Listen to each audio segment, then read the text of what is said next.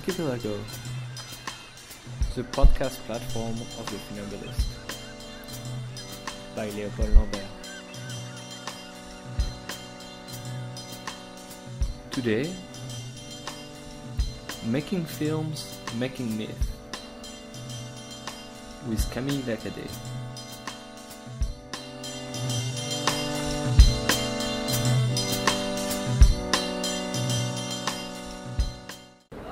Today I receive Camille Lacadée, a very dear friend of mine since we started to study together a long time ago. And we are at the cafe of the Pompidou Center, hence the noise around, but that gives us a very public context.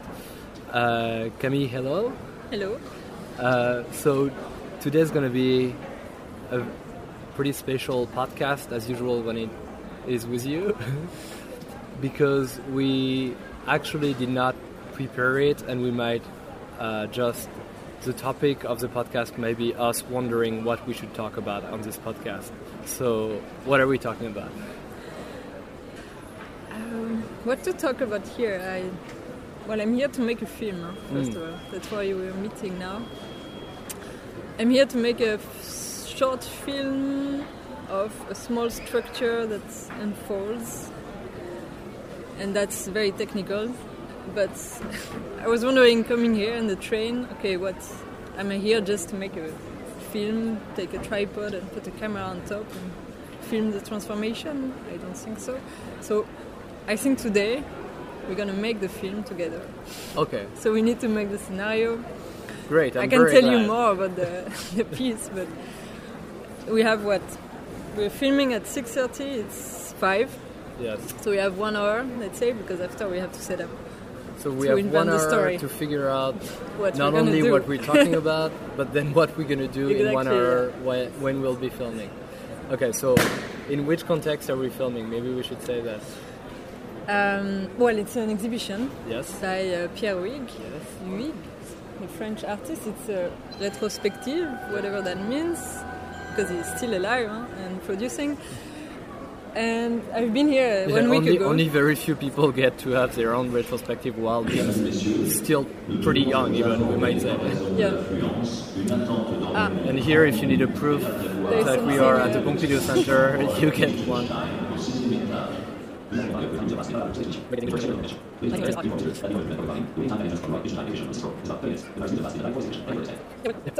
Back to Pierre Huyghe's exhibition at Pompidou Center.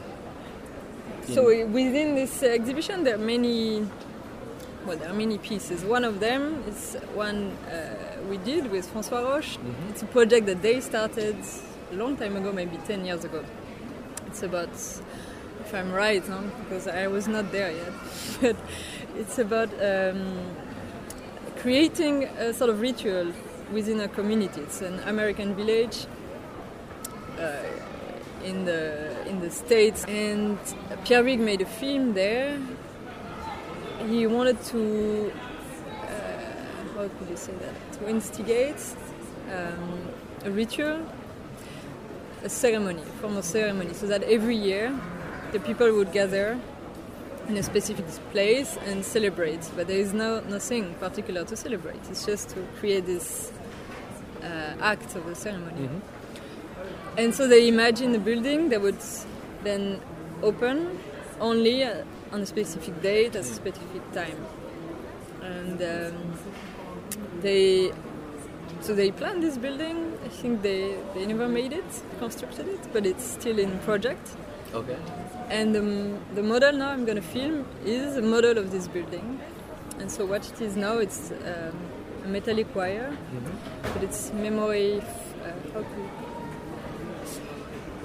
foam alloy. Yeah. Yeah. So it looks like a wire, really. But we gave it a shape, and it will become this shape again. So every day at 6:30, from a sort of flat, squeezed ball of metallic wire, it unfolds, and then you have this shape that we made, which is 3-dimensional.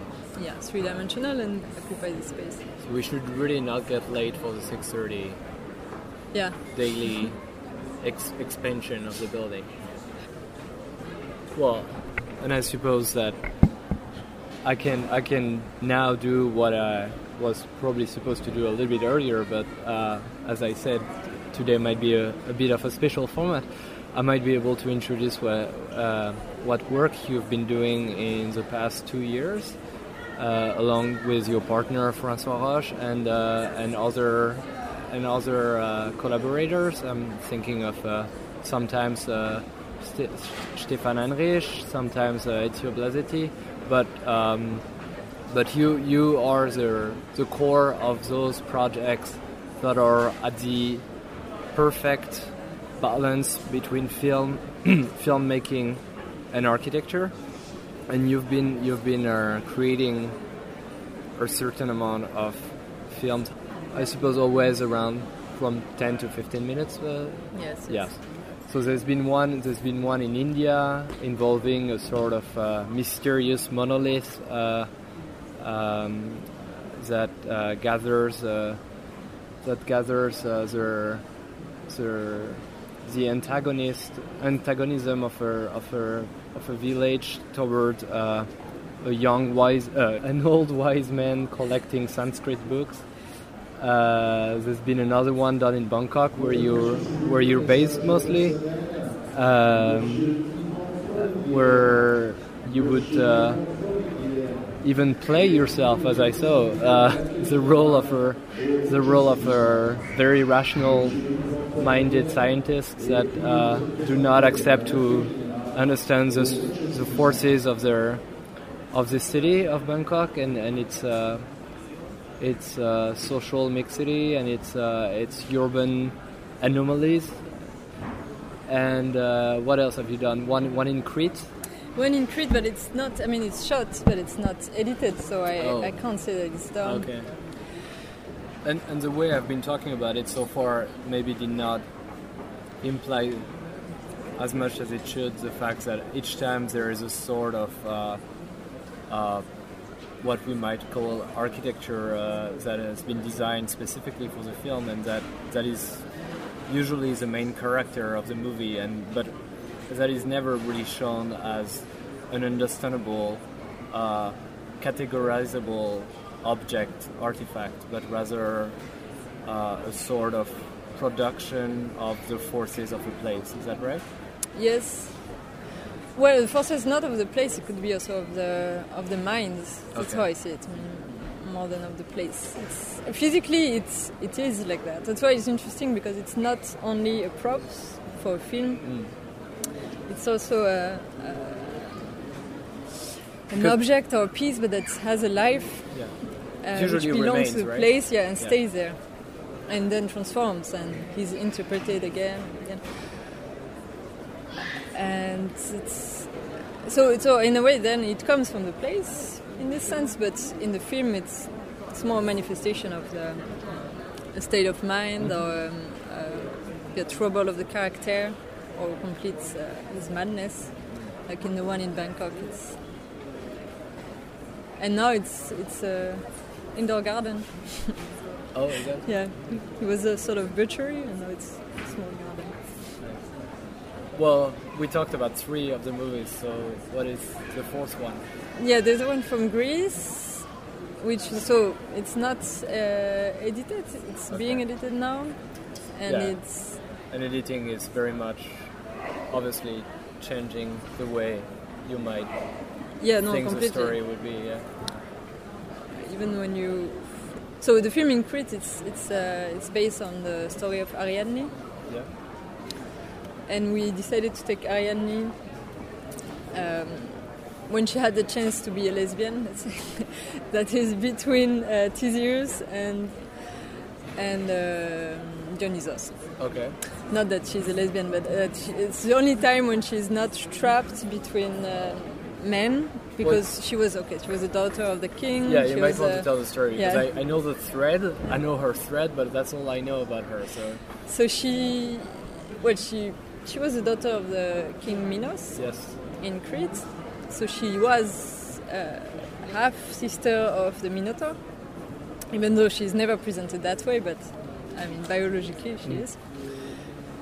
And so far, well, I don't know of her past story, but that's it. That's how she's introduced. But then when, well, you know the story of the Minotaur, where he's trapped in the labyrinth, and there is a deal with the Athenians that they can send each year, I don't know if it's each year, it depends on the version, but a sort of small army of young men to try to kill the Minotaur.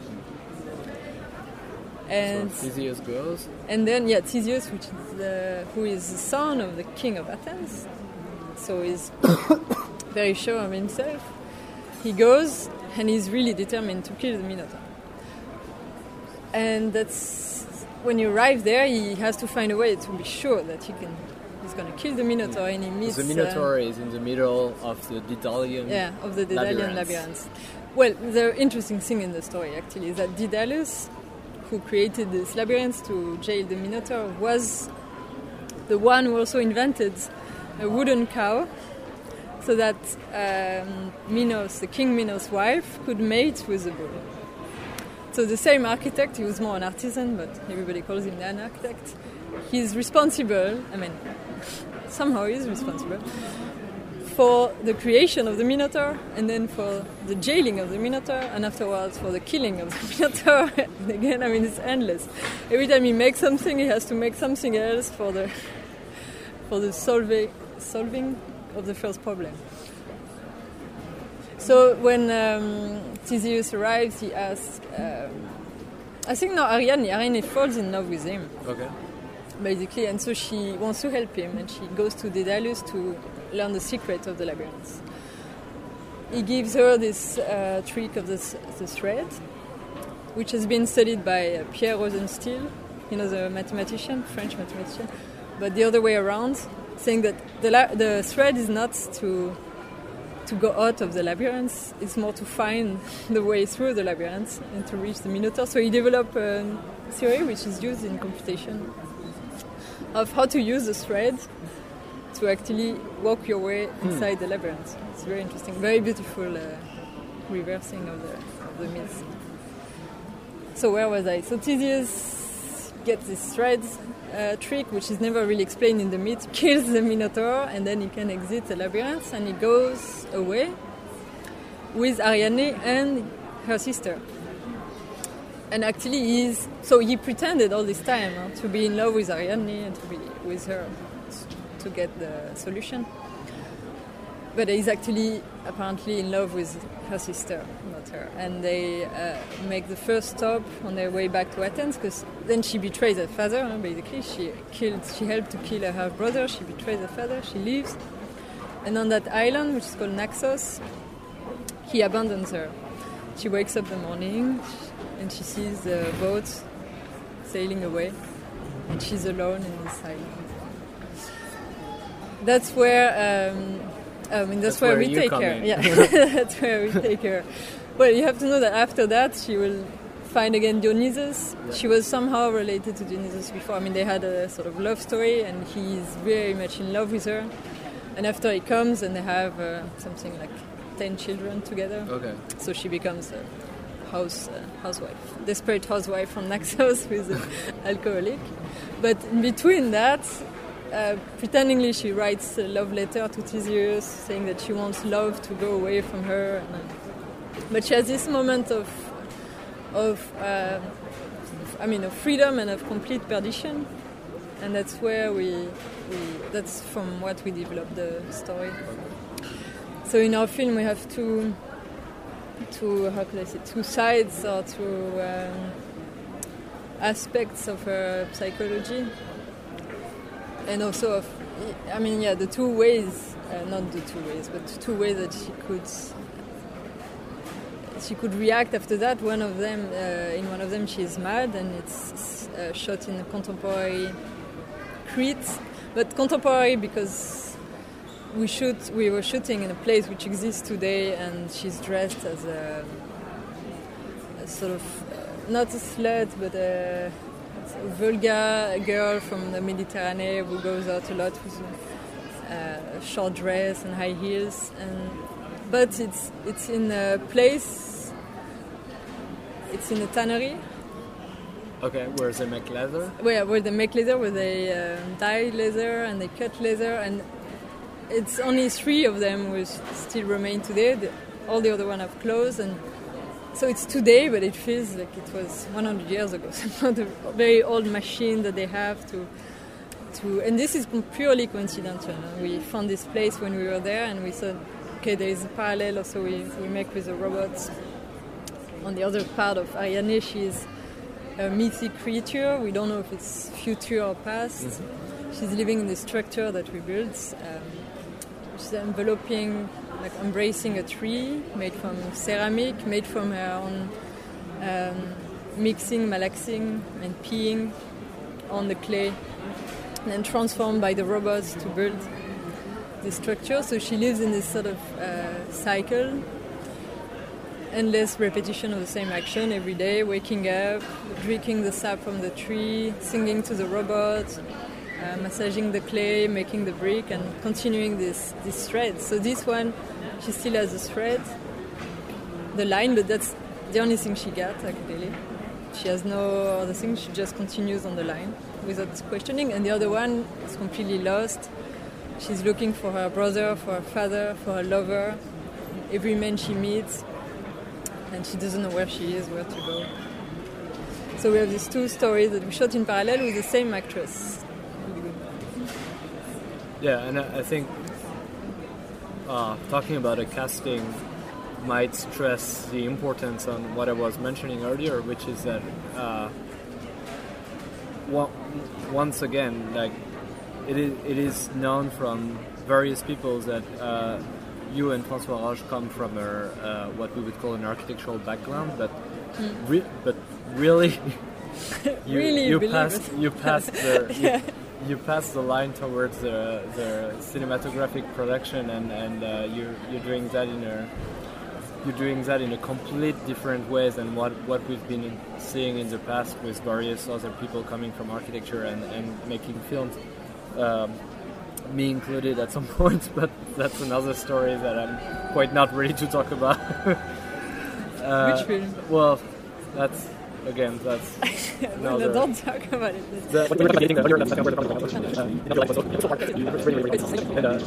It seems to be like 90% of what a movie really is about, I feel, in how it can go one way or another.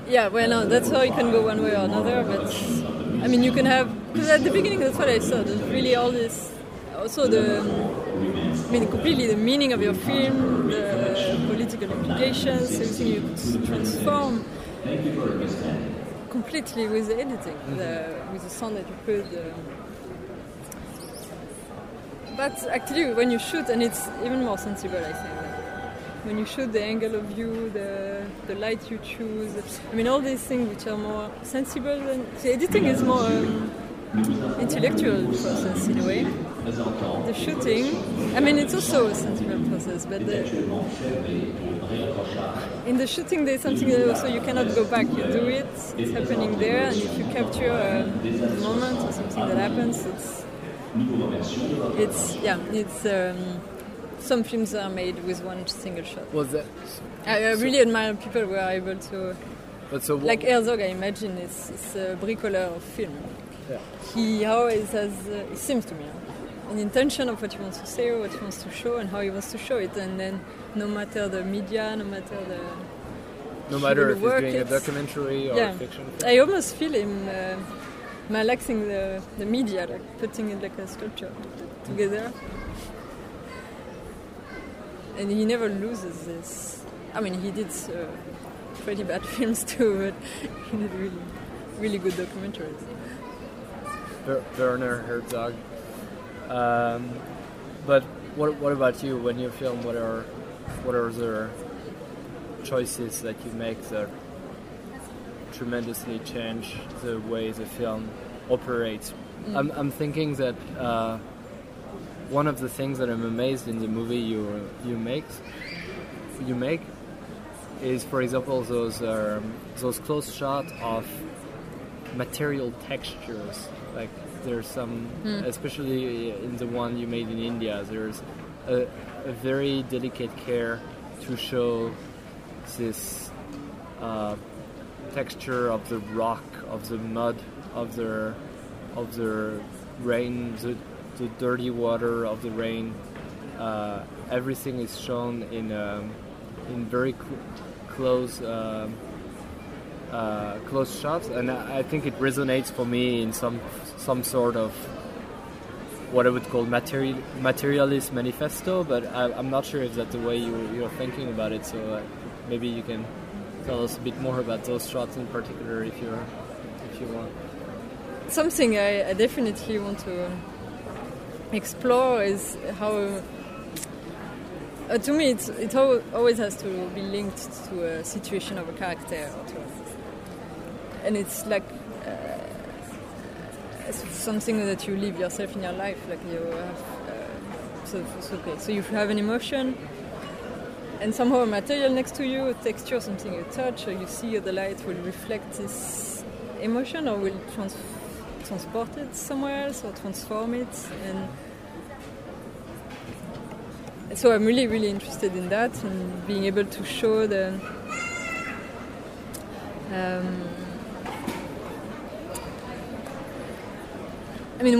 what we project in these things, like what we project in small deterioration, or in a stain, or in a relief, a little bump. Yeah, in bumps and in. But it's a moment of tension, I think. It's a moment of tension if it's brought in the story. Or it could be an introduction to a story, but it has to be in parallel or in reflection. So. But something I also noticed is I actually, and that's my fault, in the examples I gave only what we would call probably erroneously natural elements, but you do the same for the human skin as well. And to me, I see it as an understanding of matter as matter, and not matter as, on the one hand, something that is related to humans and something related to non-humans, and it's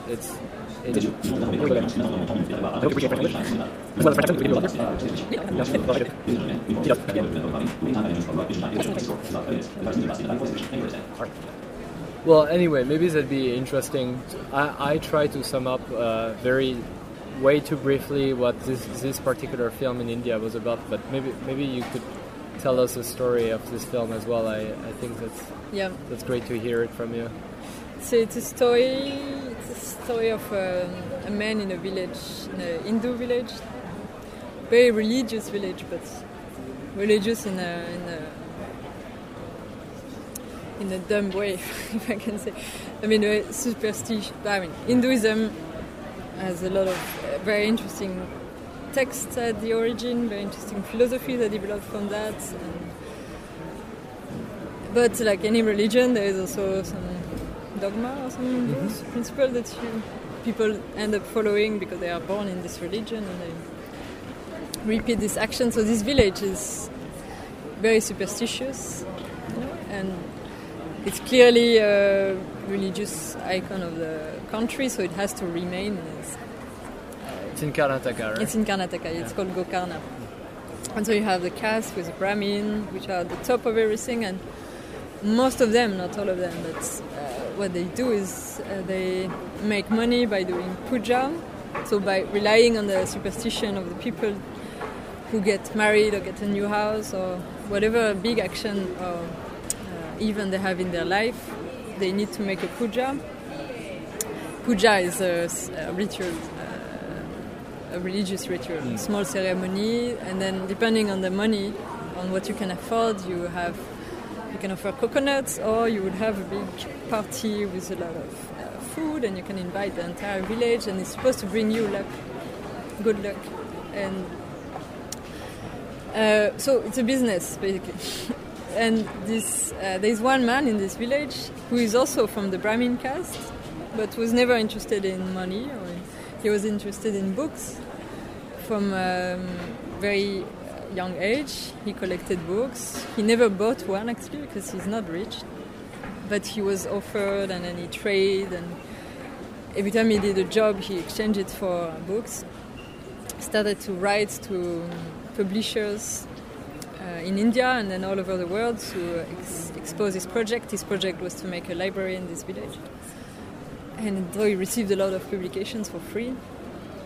And then he had a small publicity like this, and people came to see him and offered books. But anyway, he made this collection in this library, which is quite huge now.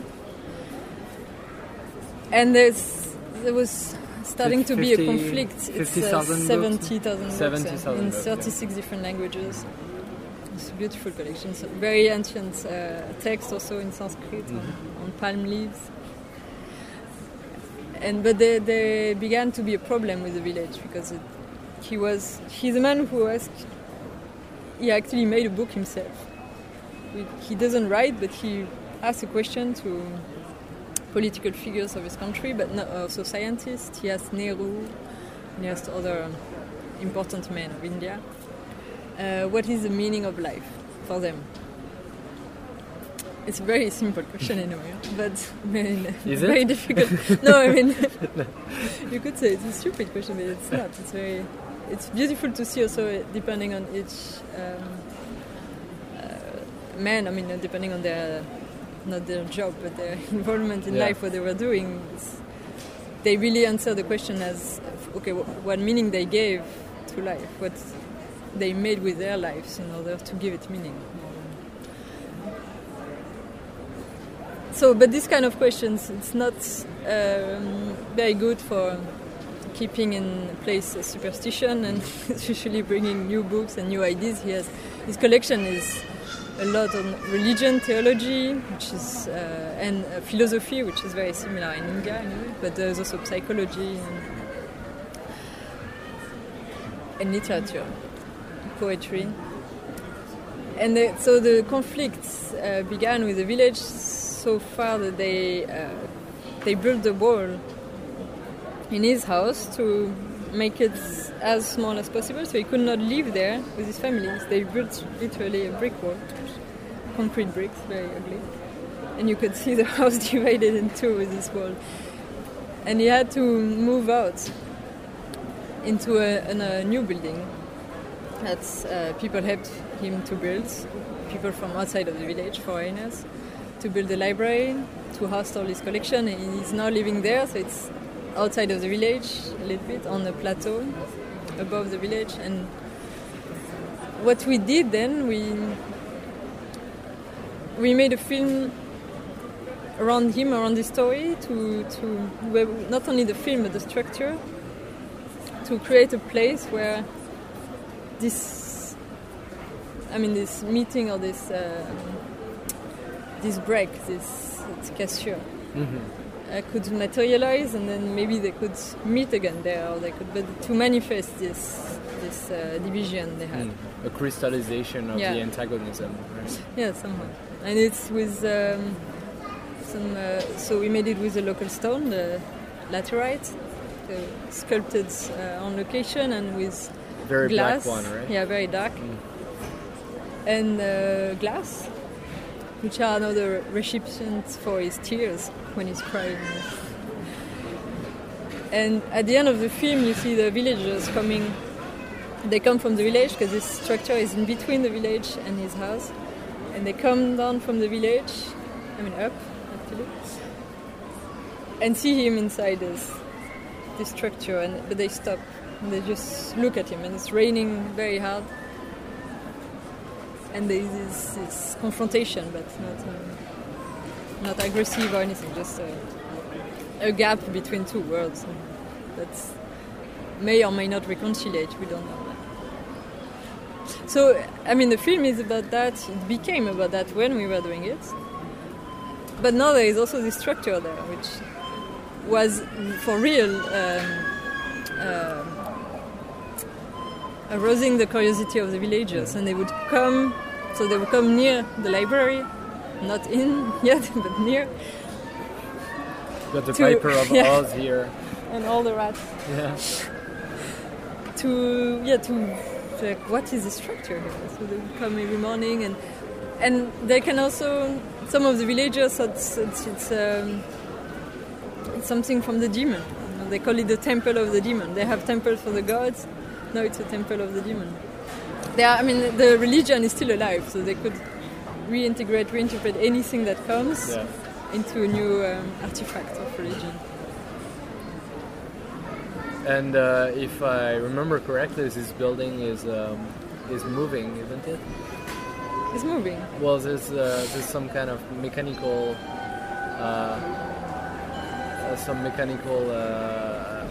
operation. No, it's the way it was made. It's a robot that is. Oh, the that's shape the way it's of constructed. by Stéphane.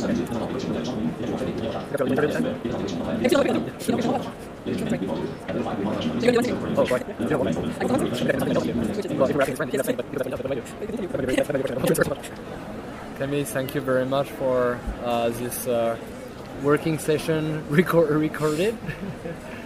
And good luck for all your future movies. I think many of us look forward to seeing them. Thank you. Bye. Bye bye.